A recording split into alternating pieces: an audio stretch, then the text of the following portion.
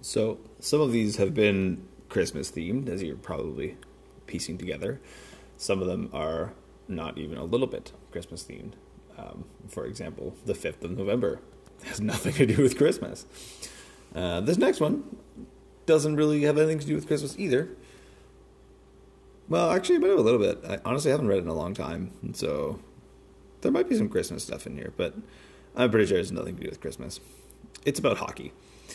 Good old Canadian hockey back in, I don't know, I think it's probably like the 1920s-esque era. I'm not too sure. But this is a classic Canadian story. It's actually, the first sentence of this story is actually written on the old $5 bills, or used to be. I don't know if it is anymore. And it's called The Hockey Sweater by Roch Carrier. Roch Carrier? I'm not really sure. It's a French name. Originally, I think it was in French and translated to English, because the copy I'm reading off of says translated by Sheila Fishman, so probably was translated. Anyways, The Hockey Sweater. The winters of my childhood were long, long seasons. We lived in 3 places: the school, the church, and the skating rink. But our real life was on the skating rink. Real battles were won on the skating rink. Real strength appeared on the skating rink. The real leaders showed themselves on the skating rink. School was a sort of punishment. Parents always want to punish children, and school is their most natural way of punishing us. However, school was also a quiet place where we could prepare for the next hockey game, lay out our next strategies. As for church, we found there the tranquility of God. There we forgot school and dreamt about the next hockey game. Through our daydreams, it might happen that we would recite a prayer. We would ask God to help us play as well as Maurice Richard. We all wore the same uniform as he, the red, white, and blue uniform of the Montreal Canadiens, the best hockey team in the world. We all combed our hair in the same style as Maurice Richard, and we kept it in place. We used a sort of glue, a great deal of glue. We laced our skates like Maurice Richard. We taped our sticks like Maurice Richard. We cut all his pictures out of the papers. Truly, we knew everything about him. On the ice, when the referee blew his whistle, the 2 teams would rush at the puck.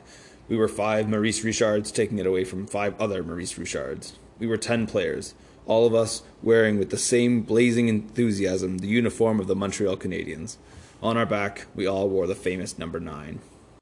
One day, my Montreal Canadiens sweater had become too small. Then it got torn and had holes in it. My mother said, "If you wear that old sweater, people are going to think we're poor." Then she did what she did whenever we needed new clothes. She started to leaf through the catalog the Eaton Company sent us in the mail every year. My mother was proud. She didn't want to buy our clothes at the general store. The only things that were good enough for us were the latest styles from the Eaton's catalog. My mother didn't like the order forms included with the catalog. They were written in English, and she didn't understand a word of it. To order my hockey sweater, she did as she usually did. She took out her writing paper and wrote in her gentle schoolteacher's hand, "Cher Monsieur Eaton, would you be kind enough to send me a Canadian sweater for my son, who is 10 years old and a little too tall for his age, and Dr. Robitaille thinks he's a little too thin. I'm sending you $3, and please send me what's left if there is anything left. I hope your wrapping will be better than last time." Monsieur Eaton was quick to answer my mother's letter. 2 weeks later, we received the sweater. That day I had one of the greatest disappointments of my life. I would even say that on that day I experienced very great sorrow. Instead of the red, white, and blue Montreal Canadiens sweater, Monsieur Eaton had sent us a blue and white sweater with a maple leaf on the front of it, the sweater of the Toronto Maple Leafs. I'd always worn the red, white, and blue Montreal Canadiens sweater. All of my friends wore the red, white, and blue. Never had anyone in my village ever worn the Toronto sweater. Never had we even seen a Toronto Maple Leaf sweater. Besides, the Toronto team was regularly trounced by the triumphant Canadiens. With tears in my eyes, I found the strength to say, "I will never wear that uniform." My boy, first you're going to try it on. If you make up your mind about things before you try, my boy, you won't go very far in this life. My mother had pulled the blue and white Toronto Maple Leaf sweater over my shoulders, and already my arms were inside the sleeves. She pulled the sweater down and carefully smoothed all the creases in the abominable maple leaf on which, right in the middle of my chest, were written the words, "Toronto Maple Leafs." I wept. "I'll never wear it." "Why not? The sweater fits you like a glove. Maurice Richard would never put it on his back." "You aren't Maurice Richard. Anyway, It isn't what's on your back that counts. It's what you've got inside your head. You'll never put it in my head to wear a Toronto Maple Leaf sweater. My mother sighed in despair and explained to me, if you don't keep this sweater, which fits you perfectly, I'll have to write to Monsieur Eaton and explain that you don't want to wear the Toronto sweater. Monsieur Eaton's an Anglais. He'll be insulted because he likes the Maple Leafs. And if he's insulted, do you think he'll be in a hurry to answer us? Spring will be here, and you won't have played a single game just because you didn't want to wear that perfectly nice blue sweater. So I was obliged to wear the Maple Leaf sweater. When I arrived on the rink, all the Maurice Richards in red, white, and blue came up, one by one, to take a look. When the referee blew his whistle, I went to take my usual position. The coach came and warned me I'd be better to stay on the forward line. A few minutes later, the second line was called. I jumped onto the ice. The Maple Leaf sweater weighed on my shoulders like a mountain. The coach came and told me to wait. He'd need me later, on defense. By the third period, I still hadn't played. One of the defensemen was hit on the nose with a stick, and it was bleeding. I jumped on the ice. My moment had come. The referee blew his whistle. He gave me a penalty. He claimed I jumped on the ice when there was already 5 players.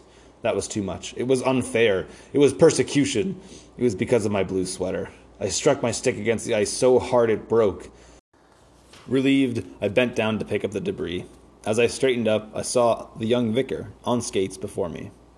"My child," he said, "just because you're wearing a new Toronto Maple Leaf sweater, unlike the others, it doesn't mean you're going to make the laws around here. A proper young man doesn't lose his temper. Now take off your skates and go to the church and ask God to forgive you." Wearing my Maple Leaf sweater, I went to the church where I prayed to God. I asked him to send, as quickly as possible, moths that would eat up my Toronto Maple Leaf sweater. And that is the hockey sweater. It's a very classic Canadian story about hockey. Seems that that's all we ever really talk about in Canada. Anyways, I love you. I really hope you're enjoying these. And I look forward to making the next one for you.